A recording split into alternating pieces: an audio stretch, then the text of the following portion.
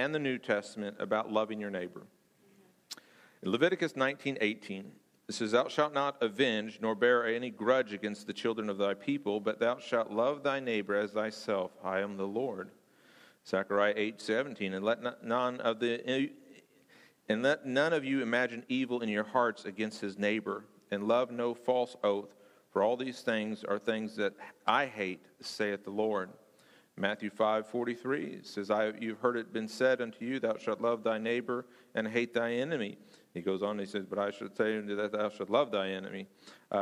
Matthew 19:19 says, "Honor thy father and thy mother, and thou shalt love thy neighbor as thyself." Matthew 22:39, it says, "And second is like unto thou shalt love thy neighbor as thyself." Mark 12:31, "Thou shalt," and the second is like, namely this, "Thou shalt love thy neighbor as thyself. There is none other commandment greater than these."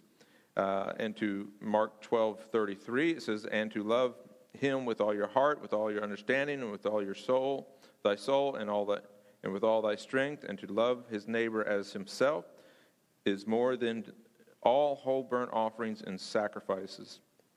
Mark 10:27, "And he answered and said, Thou shalt love thy God, the Lord thy God, with all thy heart, with all thy soul, and with all thy strength, and with all thy mind, and thy neighbor as thyself." Romans 13:9 says, "For this thou shalt not commit adultery, thou shalt not kill, thou shalt not steal, thou shalt not bear false witness, thou shalt not covet. If there be any other commandment, it is briefly comprehended in this saying, namely, thou shalt love thy neighbor as thyself." Romans 13:10 says, "Love worketh no ill to his neighbor, therefore love is the fulfilling of the law." Galatians 5:14 says, "For all the law is filled in one word, even this, thou shalt love thy neighbor as thyself."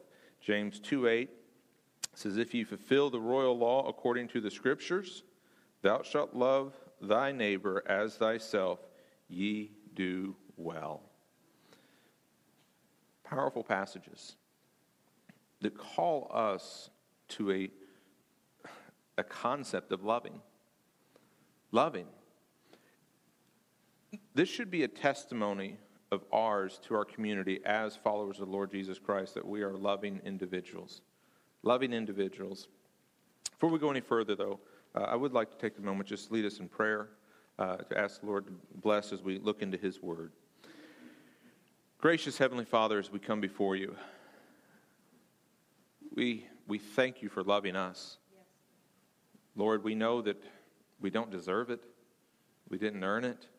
But you freely bestow your grace, your love, and your mercy upon us.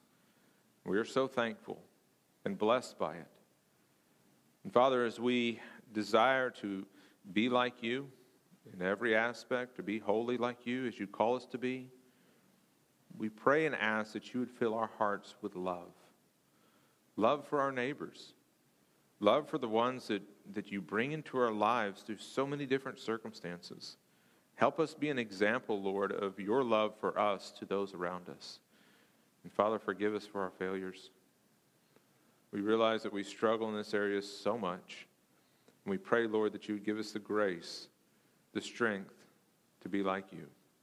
We thank you, Lord, for this opportunity to come together, for your word, that we can look into it, for your time, your patience to lead us and guide us.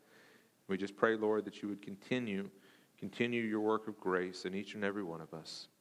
We ask this in the precious name of Jesus Christ. Amen. To love thy neighbor.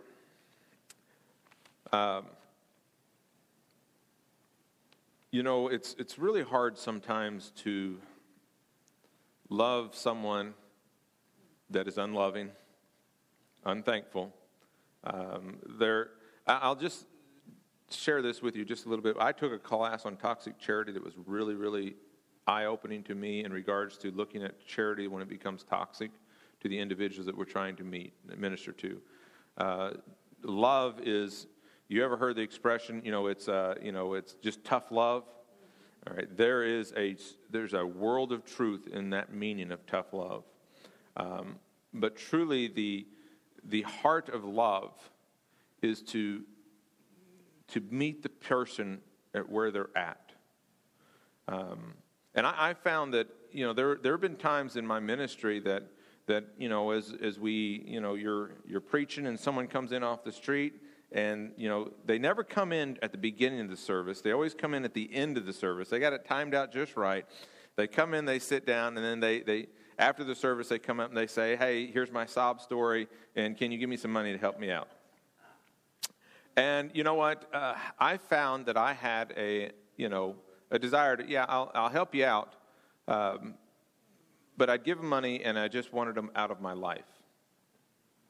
That's, we don't say that. But what we don't do is take the extra step to follow up and say, what's wrong in your life that has led you to this? And the heart of charity is truly meeting the person at where they're at. There's another principle that says never do for others what they can do for themselves.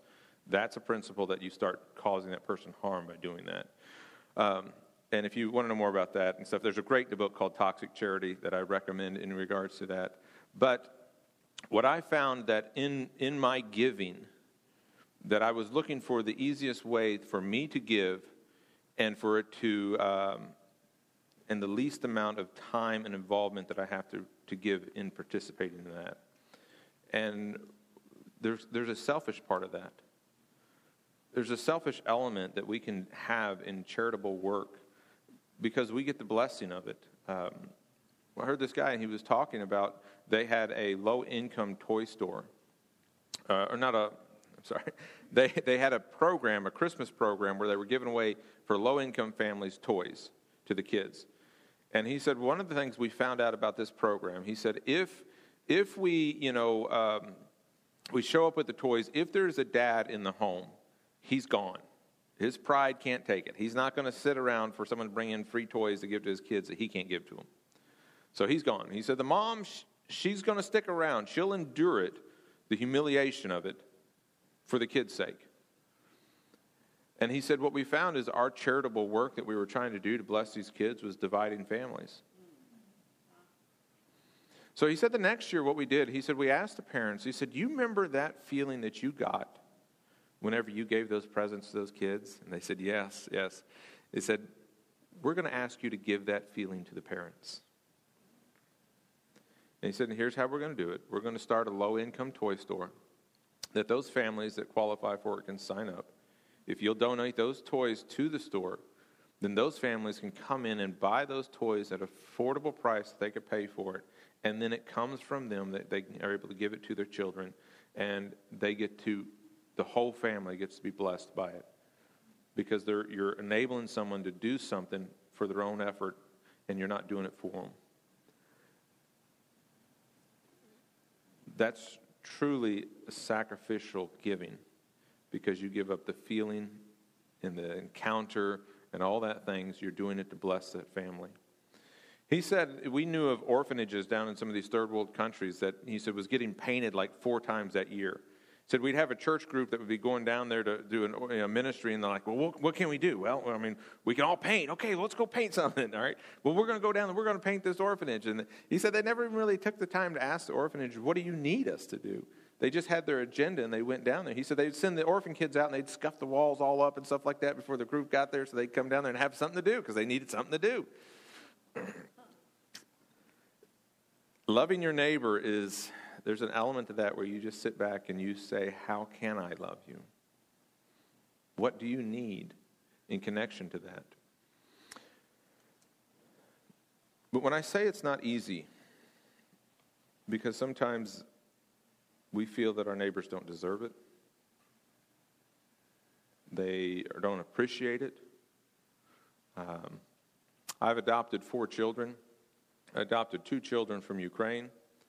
And let me tell you, you enter some adoptions with some expectations. All right, you don't realize that until you go through it, but you enter these expectations, and you're going through all this work. You're going to go to this child and get them in the orphanage and rescue them and bring them home, and they're just going to be so ecstatic and so appreciative. They're just going to love you, and everything's going to be wonderful. And then you get home and they come with their own expectations. My kids, when we adopted them, they were 15 and 16 years old, and they were coming to the United States, and they thought they were going to get every electronic device their heart ever dreamed of. They were going to have all these things that it was just like they just won the lottery. That's what they were thinking about. And they never had a mom and dad to tell them no. And there was all these expectations that collided. And there was hard times. And in the end, I'm so thankful that God brought that into my life. But there are hard times loving your neighbors. And that's the true element of love, is that even when it hurts, we're going to be faithful to it. Even when they're unappreciative, we're going to be faithful to it. But most of all, if I could do anything, I could build that your loving your neighbor is your love for the Lord Jesus Christ. That's what it's grounded on. That's our greatest motivation, because we are the servants of Christ. And when the world sees you as the servants of Christ, as the followers of Christ, you shine forth as a testimony of who He is. We believe as believers that the Holy Spirit lives and dwells within us. That should make us different than the world. And when the world sees that, then they see the glory of the Holy Spirit working and molding us and shaping us, and the love of God flowing from us. It glorifies Him. In Luke chapter 12,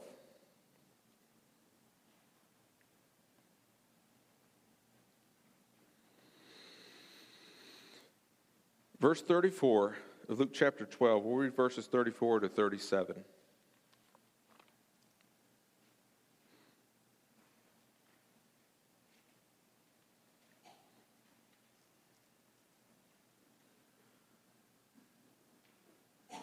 It says, "For where your treasure is," verse 34, "there will your heart be also."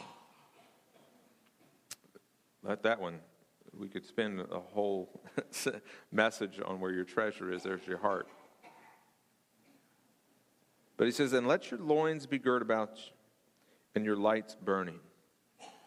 This is a call for us to be ready for service. Your loins girt is you got your day clothes on. You don't have your pajamas on. You got your day clothes on, ready for the day. It's like a call to be ready for battle. And your lights burning. If you ever got up in the middle of the night and you're looking for, the lights are out or something like that, and you're trying to find a flashlight because you hear a bump in the noise, and you spend more time looking for that flashlight. If you already got your light, you're already there. You're ready for it. That's what the lights are burning. You're prepared for that. "And yourselves like unto men that wait for their Lord, when He will return from the wedding, that when He cometh and knocketh, that you may open unto Him immediately." If I could put this out there, in your mind, imagine this, that the servants are waiting. Their Lord has gone out to the wedding. He's gone out. He's coming back. And they're not in their beds sleeping. They're up waiting. They're waiting for the Lord, that when He cometh, they can go to the doors and they can open it up and say, "Lord, we're here. Come in. We've got the fire ready. We've got the food ready. We're waiting for you," as their Lord is returning. "That cometh and knocketh, that they may open to Him immediately." Luke 12, verse 37, it says, "Blessed are those servants, whom the Lord, when He cometh, shall find watching. Verily I say to you, that He shall gird Himself, and make them to sit down to meat, and will come forth and serve them." That passage blows my mind. We're talking about the Lord of glory, the great maker of the universe. Here we're called to be waiting and watching for Him. And He says when He gets back, those that are waiting, watching, He's going to say, "Sit down. I've got something for you. I'm going to serve you."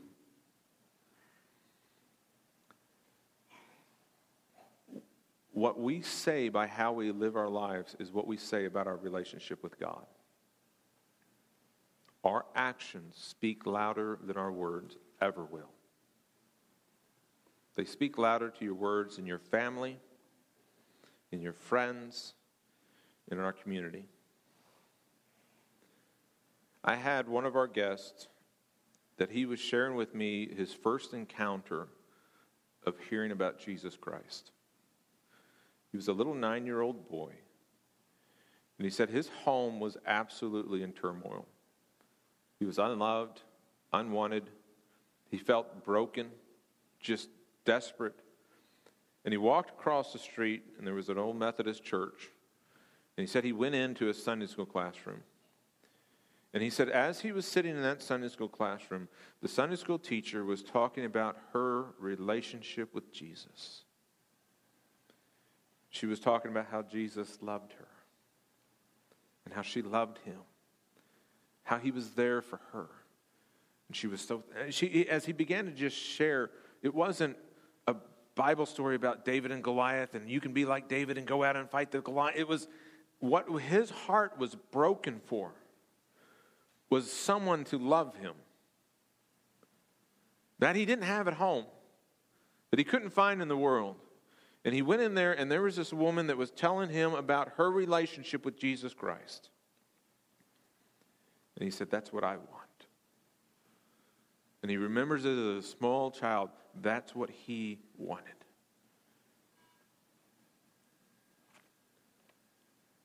The world could see us.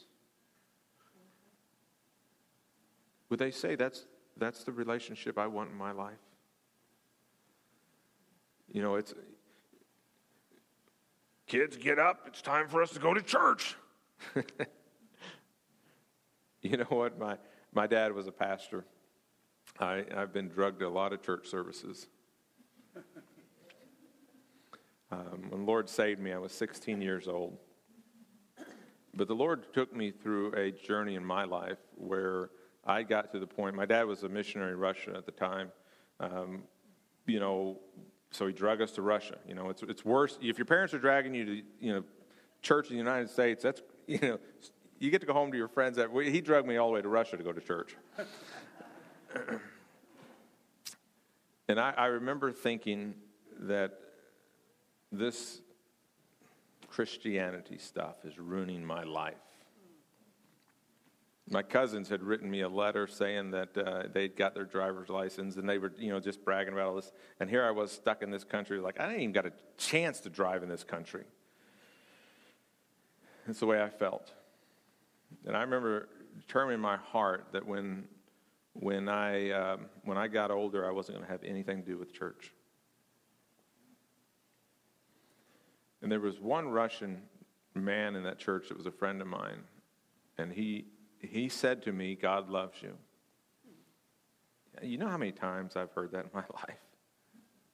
But it never touched my heart. Because I didn't want to know it.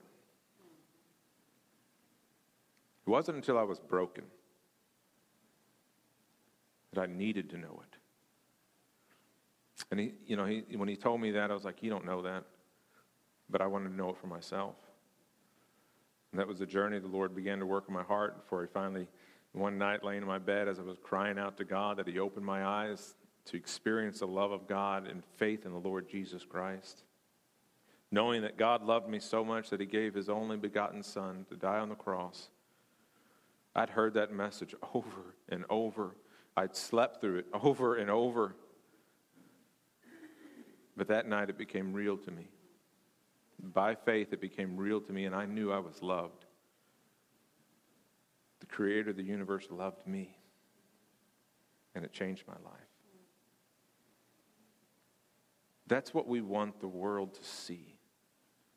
Not us, but there is a God that loves, and there is hope in him, in the person of the Lord Jesus Christ, that you can have a relationship with him, and it will fix the brokenness in your heart. It will put you on a path to deal with all the other issues in your life. We want you to know him.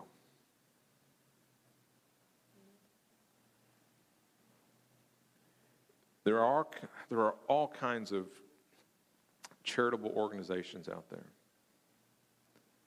And I've told the board this, I've told them since I've started as executive director, that if Christ is not the center of what we do, I don't want to have anything to do with it. There's a powerful passage that says, what does it profit a man if he gaineth the whole world and lose his soul?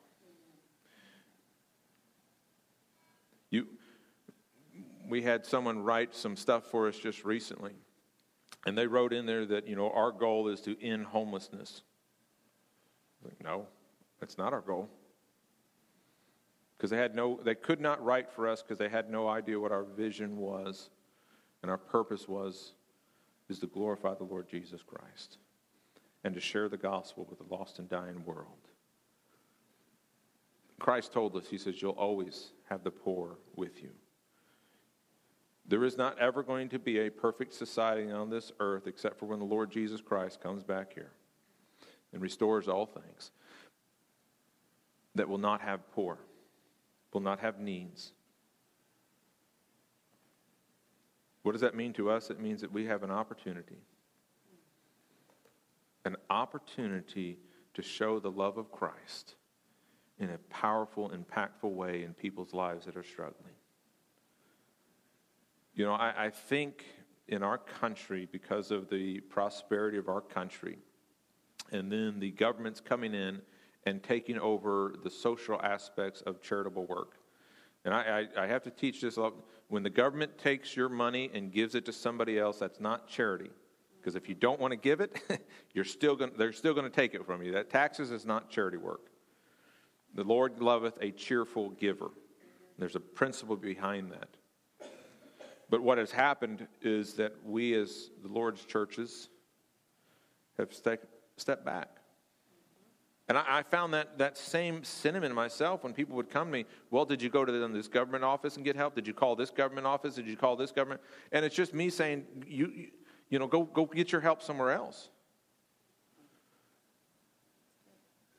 That almost every case, I can almost guarantee you, every case when someone comes here asking for money, their greatest need isn't money. And if we'll just take the time to say, what is your greatest need? Let's have a conversation. Let's talk about it. Sit down with me. Let's have a meal. I want to get to know you. I want to get to know your life because I'm going to show you love. Love like you've never experienced before because it's the love of the Lord Jesus Christ that is shining out from us. And they can reject it, but I guarantee they'll walk away knowing that they were loved. And I've had guys that walked away from our rescue mission. They didn't want to be a part of it anymore. I had one guy that he was involved in. He was, if you called wanting to get your fortune read, he was the guy that was answering the phone. People were calling him to get advice about how they live their life, and here he was in a homeless shelter. He finally said because he did not have the Spirit of Christ, he was dabbling in other spirits, that he could not stay in that environment anymore. And he left us to go live in the woods. In the morning time, when we'd still have our Bible devotions, I would send him the passages that we're reading. I would text it to him. Sometimes he'd respond, sometimes he wouldn't. One time he did respond, and he said, you know what? He said, I didn't believe the devil existed, but he said, now I do. I got bit in the face by this tick, and my face is all swelled up. But he left us knowing he was loved. And we pray that the seeds that were sown in God's time will take root and bring forth fruit. Let this community know that the Christians that love the Lord Jesus Christ love their neighbors by the way that we live our lives. And realize that the relationship that you have with Jesus Christ is the greatest story and the greatest thing that you can share with anybody. And if you don't have that, if you're here today and you don't have that relationship, I'm here to tell you that you can. Jesus says, come unto me, all you that labor and are heavy laden, and I will give you rest. The same Lord that gave me hope and peace and joy in my life will do the very same thing for you. Like for so many years in my life, I didn't want it. Not until God stepped in my heart and made a difference.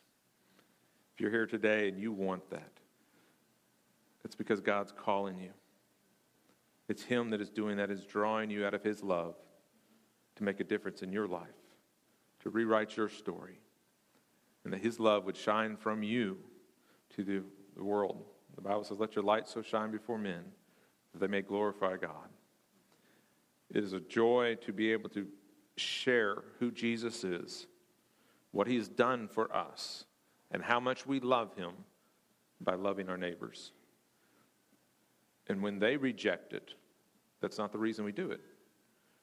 When they get mad, I went home one night and I told my wife, I said, if every case was like this case, as I was trying to minister to a guy, we put him in a hotel, I was there, he was just lying to me, he was deceiving, he was a very hard case. And I went home and I said, if every individual was like this would be a very, very discouraging job. But that's not why we're doing it. We're doing it for the Lord Jesus Christ. One day He's coming back, and as we're waiting for Him, He's going to come in and say, sit down. I'm going to serve you. Thank the Lord for the opportunity to be here with you, and just thank the Lord for the opportunity to be a part of Geauga Faith Rescue Mission. I do, and I thank you for your support. If you want to know how you can get involved, I'll be hanging around here. Come talk to me. Jen also, she knows a lot, so you can ask her as well. And we need volunteers. We need people. It's a wonderful thing is getting people the opportunity to love their neighbors in different ways, and so it's a joy to be a part of that. So I thank you for giving me the opportunity to come and speak to you, and to share from God's word what He's laid on my heart.